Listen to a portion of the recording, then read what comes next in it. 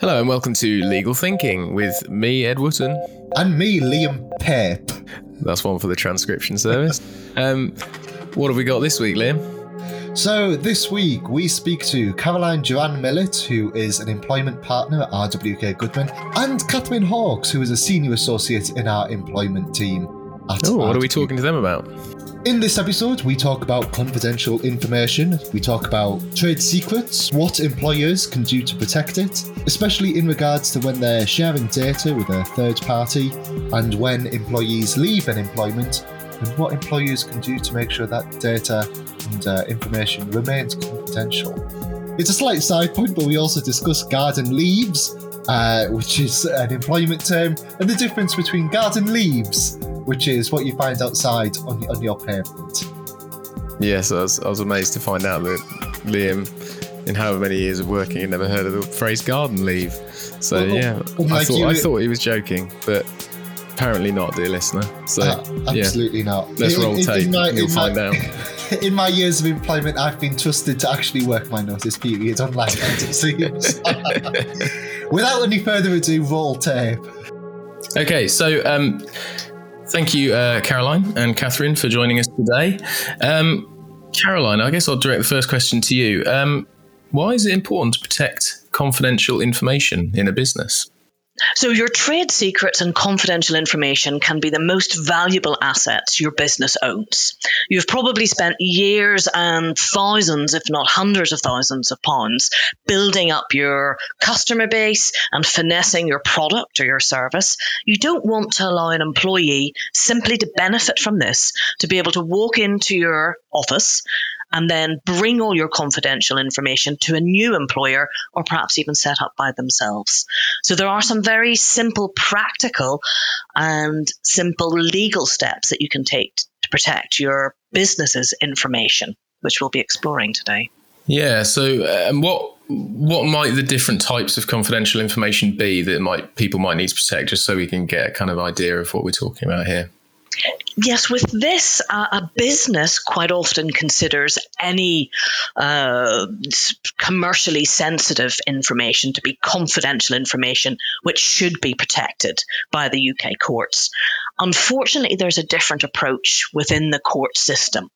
So the leading case for this is Facienda and Fowler. So to give the bit of the background, Mr. Fowler set up his own business, which was the same as his old employer. His new business was a direct competitor. Some of his new customers were exactly the same as his old employers, and he even recruited some of his former colleagues. His old employer brought a claim saying that he had stolen confidential sales information relating to the customers and the prices, and they tried to stop him from using this. The High Court said, well, firstly, you don't have any contract of employment. So we're going to look at what the basic legal situation is. And they said, no, sorry, you cannot stop a former employee for using this type of information. Even though it's commercially sensitive, a new employer can use it because there's no express written contract. And what the courts then did and said that there are 4 different types of potentially confidential information or information that it would look at. The first is trade secrets. This is the gold standard for employers. You get the best protection for your information if you as a business can show that you really have a trade secret. But this really is a high threshold. Think of the secret recipe for Coca-Cola here. It's something which has been treated as secret and has a significant amount of commercial importance and value. It might be secret processes in terms of manufacturing, a chemical formula, special design methods, or something else which is similarly secret. The next stage is mere confidential information. And actually the courts describe it as merely confidential information, which is interesting because as an employer or a business, you think it's confidential information, so really important.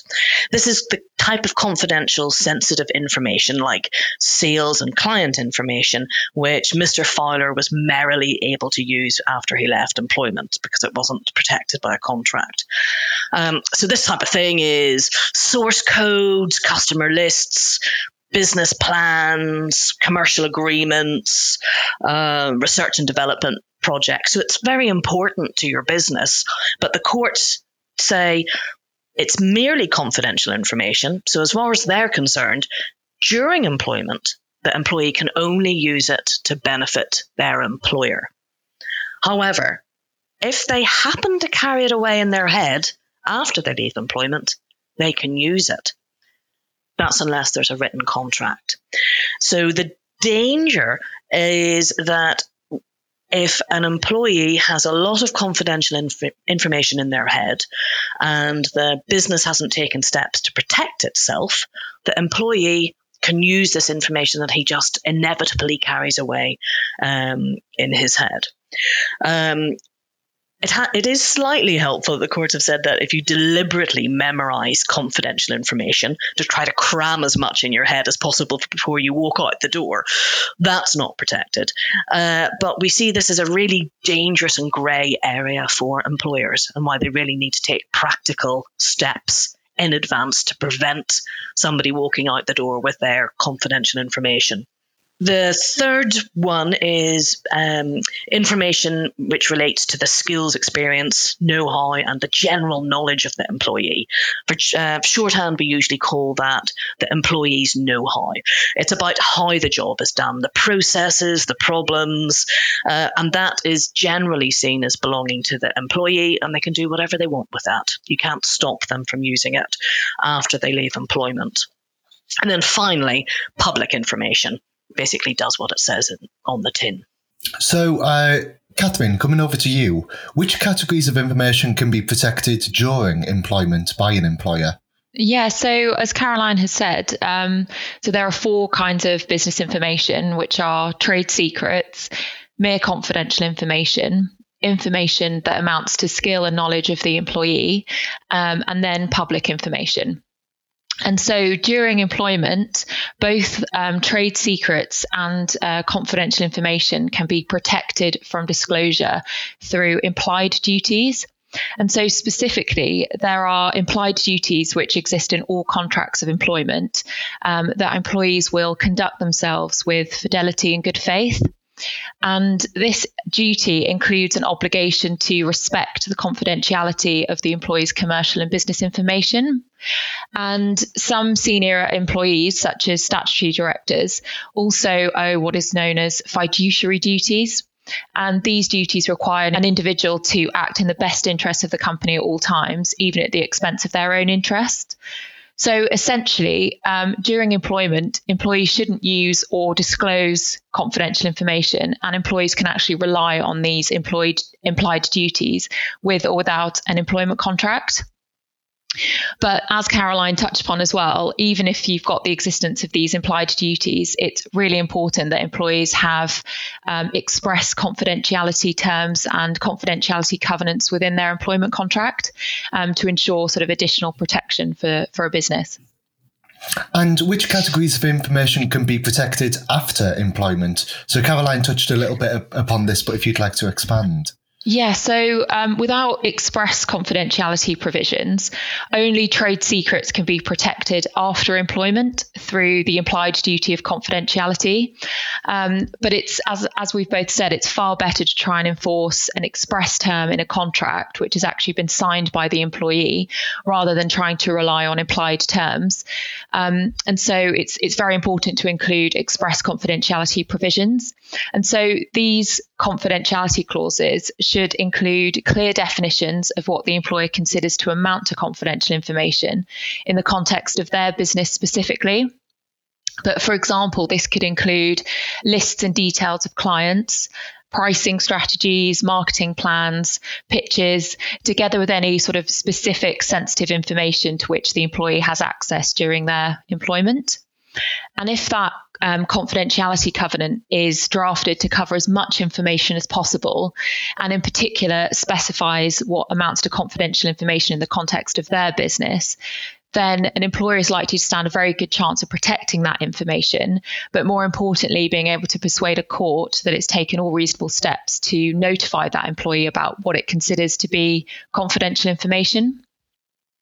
But as the law of confidence is quite uncertain, and that the case law, there's a lot of grey area in this area about what could amount to a trade secret versus mere confidential information. So it would be advisable to have other covenants within your contract to rely on, not just confidentiality clauses. So you might want to consider having post-termination restrictions, for example, sort of non-compete restrictions against soliciting employees, for example, or customers. And if you have well-drafted restrictions, you may be able to get additional protection without having to solely rely on your confidentiality clauses. And you might also want to consider having a garden leave clause within your contract to try and minimize any damage that could be caused by an employee that's leaving the business. And a garden leave clause essentially keeps an employee out of the market for the duration of that garden leave period. And the aim is to try and prevent them from misusing any confidential information during that time. And why is it called a garden leaf? Well, that's a good question. Wait, am I hearing that correctly? You're saying garden like what you'd find outside of a house, and then leaf like what falls from a tree? Yeah, exactly. A garden leaf. Okay. Yeah, exactly. It's just a garden leave as a holiday. What did you think I said? I thought you said a garden leaf, like what falls from a tree.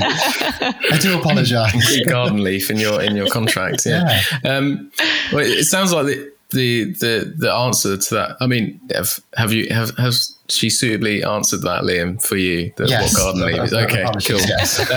It sounds like the next question the answer might be implied in what Catherine was covering there, but just to make it crystal clear, Caroline, what types of confidential information can a former employee lawfully or safely use at a new employer? Lawfully use, he or she can bring with him any know-how, information about processes or systems or methods of working that they have been using that they just happen to have in their knowledge and in their mind.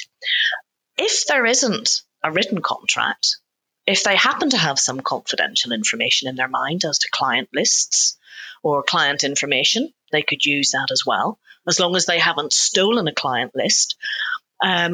Also, if there's information on the public domain, quite often we have companies who are concerned that a former employee is targeting certain of their very important clients, but those important clients are on their public website, or there have been press releases about them. So if it's in the public domain and the client are using this particular product or service, you couldn't stop them from going after them unless there's something specific in the contract.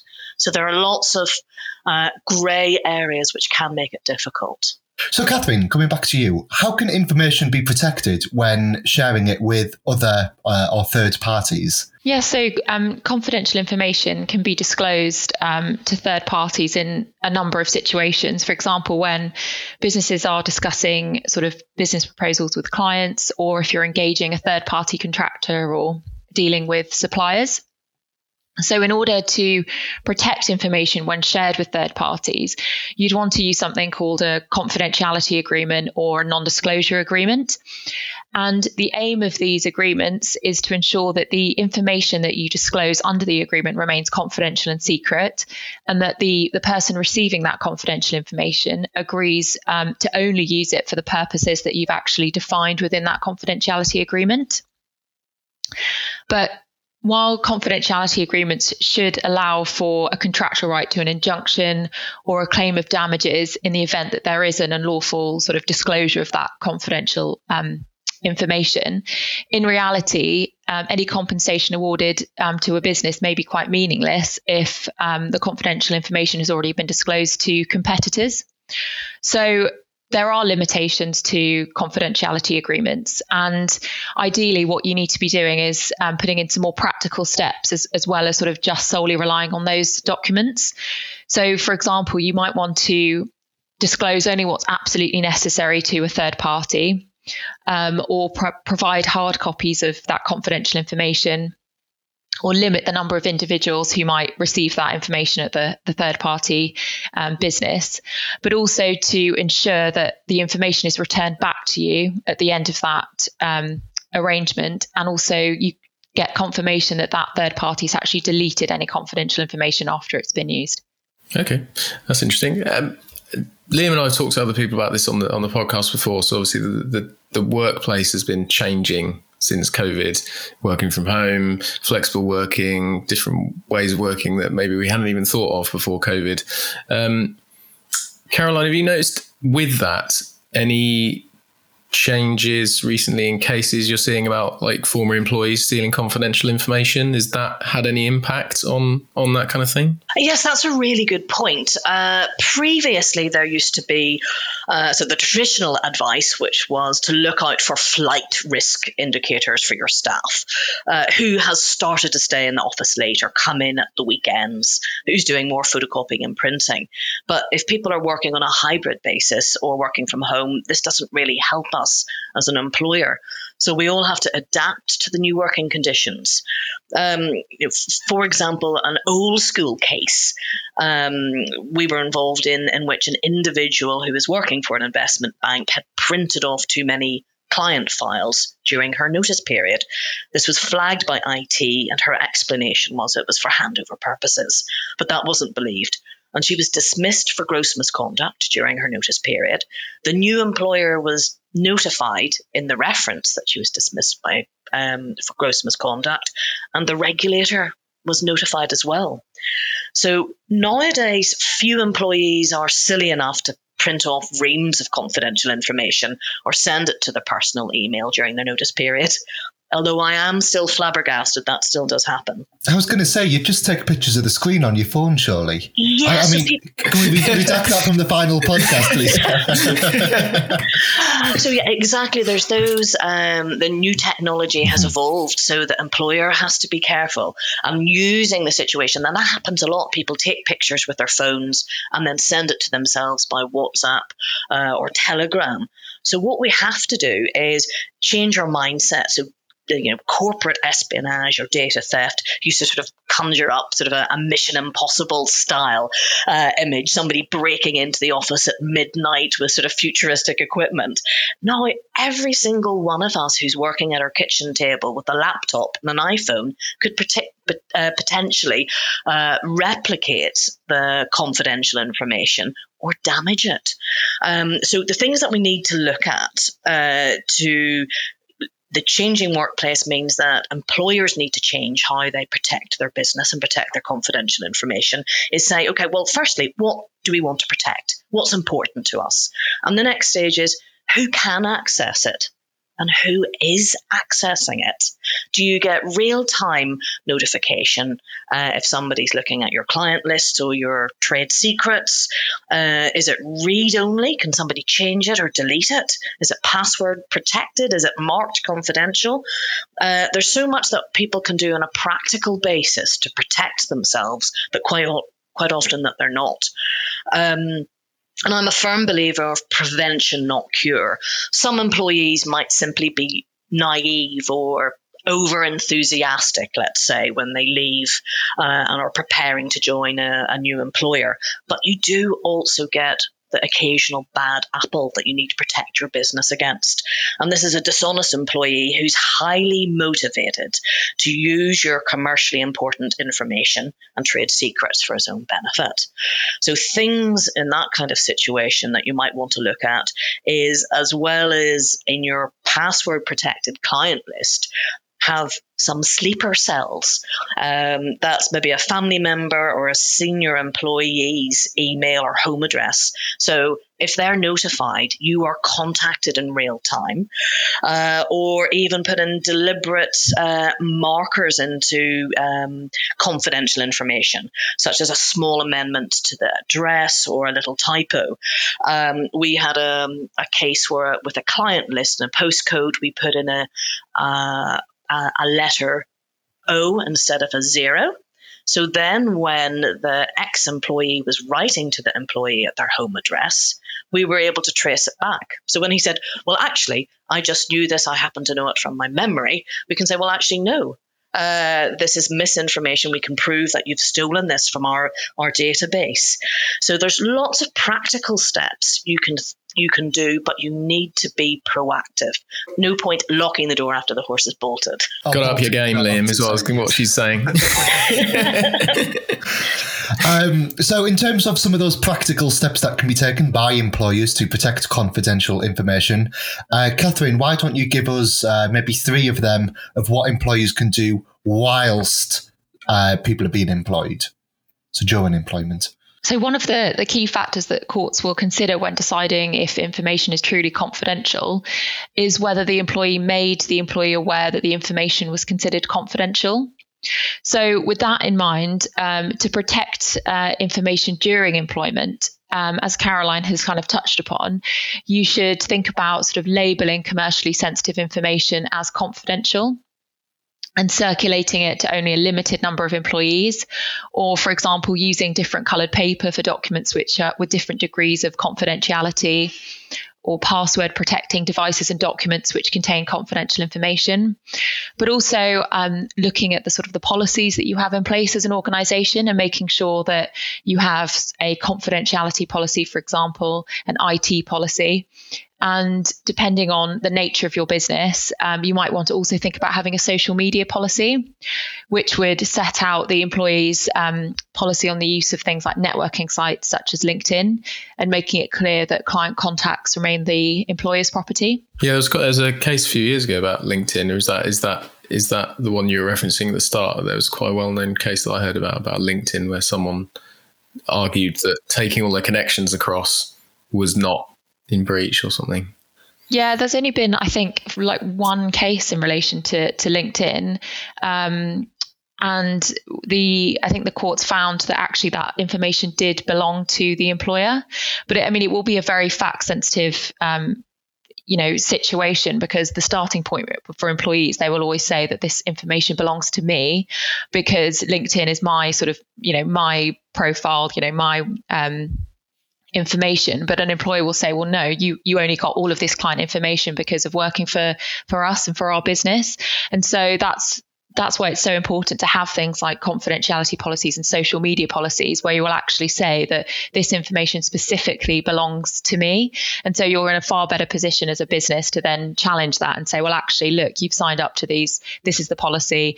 You know that these LinkedIn contacts belong to me. You only knew of them because of your existence in the company. And so in order to kind of, as a business, to protect those contacts, you really need to have something in writing, really, to be able to enforce anything. Otherwise, the employee can quite easily say, no, this is my account, these are my details, and just not hand them over on termination. So just to close off, let's think about everything that we just discussed, and perhaps just to throw the question to both of you. You can jump in as and when you like. What is the one most important? It sounds like, Catherine, you might have already sort of talked about it, but what is the most important step for employers to protect their important and confidential information, and why? Yeah, I think, from my perspective, I've sort of emphasized this point quite a lot, but I would say that the most important thing that employees can do to protect their information is to have a very well drafted contract of employment, which should clearly set out what the employee's obligations are both during and after employment, and should specify what information is confidential. And the aim is really to ensure that confidential information amounts to a trade secret itself. And you might want to place, in the contract that any disclosure of that information is forbidden, and the employer would be entitled to seek damages or injunctive relief if it was disclosed. So we're actually really clearly spelling that out within the contract itself. But there are other clauses that you can have within the contract, such as sort of protections when an employee leaves the business. So, for example, you'd want the employee to deliver up all of their IT equipment on termination, to delete any information that they have on their own personal devices, which is confidential to the business, and confirm in writing that they've actually done that. And so that can be a really important evidence for the business to use if there is and sort of any misuse of that confidential information in the future. And Caroline? In terms of protecting the business, the risk areas are when somebody leaves the business. So I'm a big fan of having resignation meetings or notice meetings, not just an exit meeting. because if it's the last day that they're in the office, that's probably too late to have those discussions. The resignation meeting, you would explain to the employee what their obligations are in plain English, because quite often employees are naive and just don't understand their obligations. So you nip that in the bud. And also you drill down into to find out what their future plans are. Quite often we have had situations where the employee has been disingenuous about what their future plans are. They're going to take time off to travel, or they're looking after a sick relative.